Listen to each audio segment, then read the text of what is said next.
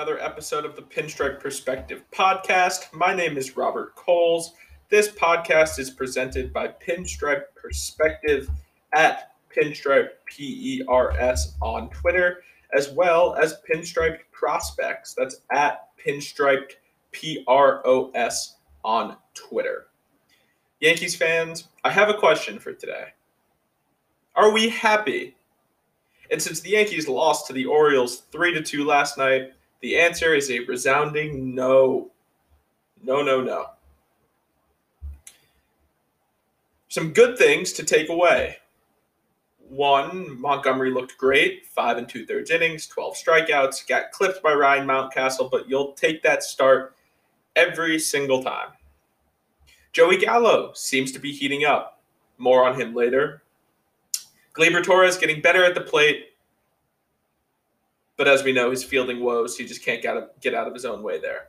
But anyway, I want to dive right into this game because I can't help but get annoyed at the fact that the Yankees had a chance to bury the Orioles early last night in just the top of the second inning. Joey Gallo homered, and then you get first and second, one out, and Gio Urshela hits a double down the right field line to score a run. Amazing. So you're up 2-0, you're having a good inning, and you're set up to tack on more against a bad Orioles team and gear up to sweep them. But no. Brett Gardner pops out, Stanton grounds out, inning over, it's still only 2-0, and it would remain that way until the top of the fifth inning because Jordan Montgomery is a good pitcher and doesn't get any run support. But anyway, in the top of the fifth, Rizzo is up to bat with Giancarlo Stanton at first base, and he puts a double into the right center field gap. Now, usually on doubles into the right center field gap, the runner on first scores. But since the Yankees are the slowest team in baseball, and Giancarlo Stanton is one of the slowest people in the sport, he does not score. So instead of a 3-0 lead, it's second and third with 2 outs. Well, Gleyber gets walked, Joey Gallo comes up with the bases loaded, and misses a grand slam by 5 feet. So there's 2 chances in the second and fifth inning to put the game away, and it doesn't happen. And then nothing really happens for the rest of the game after that, except for the Mountcastle homer. You go 2-1 to the bottom of the ninth, and it's a full-blown, wet, monsoony disaster. The first ball is on Gary Sanchez that gets by him. The second ball that gets by Gary on the 3-2 count with a runner on third is on Clay Holmes. The look on Clay Holmes' face was also insane. He looked shell-shocked.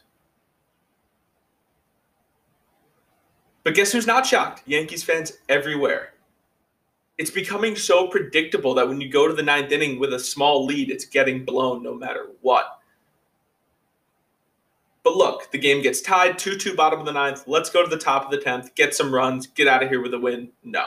The Yankees fail to score. In the top of the 10th inning, when you start with a runner on second, nobody out. Judge grounds out, Rizzo flies out, Gleyber lines out, inning over, go to the bottom of the 10th. You're going to lose. You don't score in the top of the 10th in extra inning baseball in 2021, you're going to lose the game. And it's not even sadness. It's definitely not sadness because this is so expected at this point. It's so exhausting with this team sometimes. And it's hard to continue to be sad because it's a waste of energy. Because if you know it's coming, why would you be sad about something that you know is coming? Like last night, you kind of knew this was coming in that ninth inning. So many chances to put this game to bed early, and they just failed. Failed. But that's last night. Wash it off. Coming home, series against the Indians. Look, you won 2 out of 3 when you probably should have lost 2 nights ago. So, look, whatever. Toronto and Boston didn't play last night. You're tied with Boston in the loss column now. You're a game behind Toronto in the loss column now. Whatever. So this weekend's a big one. Tonight, It's a weekend series against the Indians. That gets kicked off. Corey Kluber on the mound for the Yankees. Zach Plesac on the mound for the Indians. Not an easy game by any means. And then tomorrow, 1:05 start, Aaron Savali versus Luis Heel. And then Sunday, Eli Morgan versus Garrett Cole. So if you can pull out Saturday, or if you can pull out Friday and Saturday and get to Cole for the sweep, you're looking pretty good. As far as the opponents go, the Orioles play the Red Sox.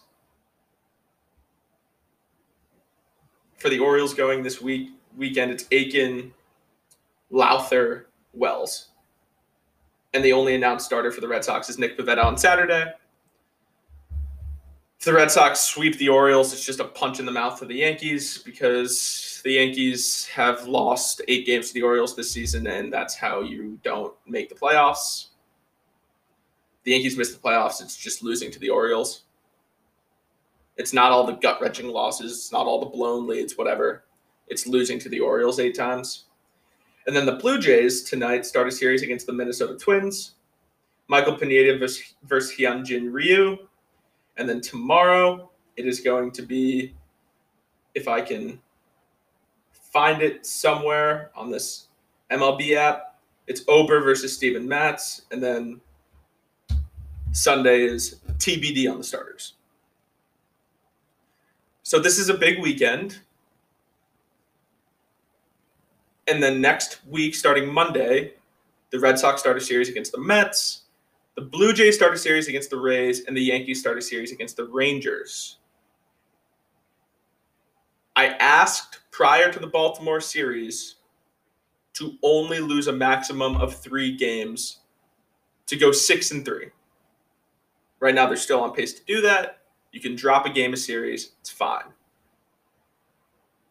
Because if Toronto's going to beat Tampa 2 out of 3 again, and the Red Sox are going to go 5-1 over their next 6, regardless of the fact that they're playing the Orioles and Mets, good for them. The Yankees can only do so much as to just get into that Boston series that starts next week at Fenway Park next weekend within striking distance, and that's when the season really begins.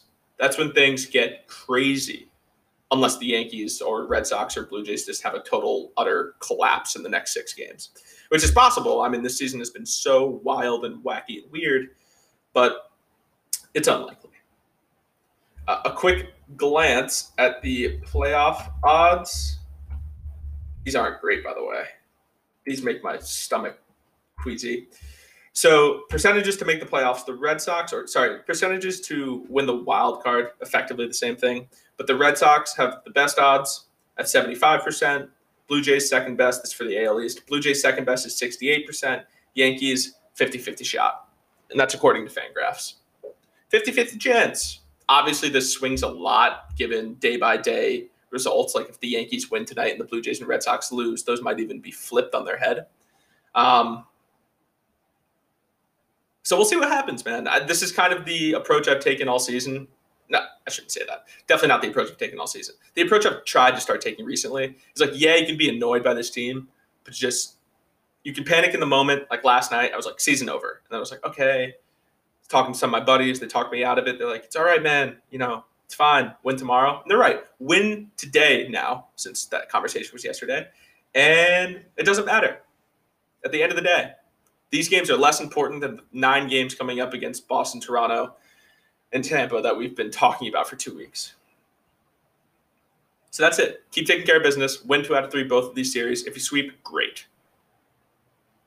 But just make sure you're 6-3 over this 9-game stretch, and you will be fine going into those series at least. Not necessarily your season will be fine, but you'll be fine in terms of being not so behind the 8 ball against all those division teams. So that's all for today. Hope you enjoyed. Let's hope the Yankees can get something rolling this weekend. Sweep the Indians would be awesome. Probably not going to happen, though. But who knows? Maybe the Orioles can steal a game from the Sox. Maybe the Twins can beat up the Blue Jays a little bit. Who knows? But anyway, that's all for today. Hope you enjoyed. Have a lovely rest of your Friday and a lovely weekend. And I'll be back on Monday.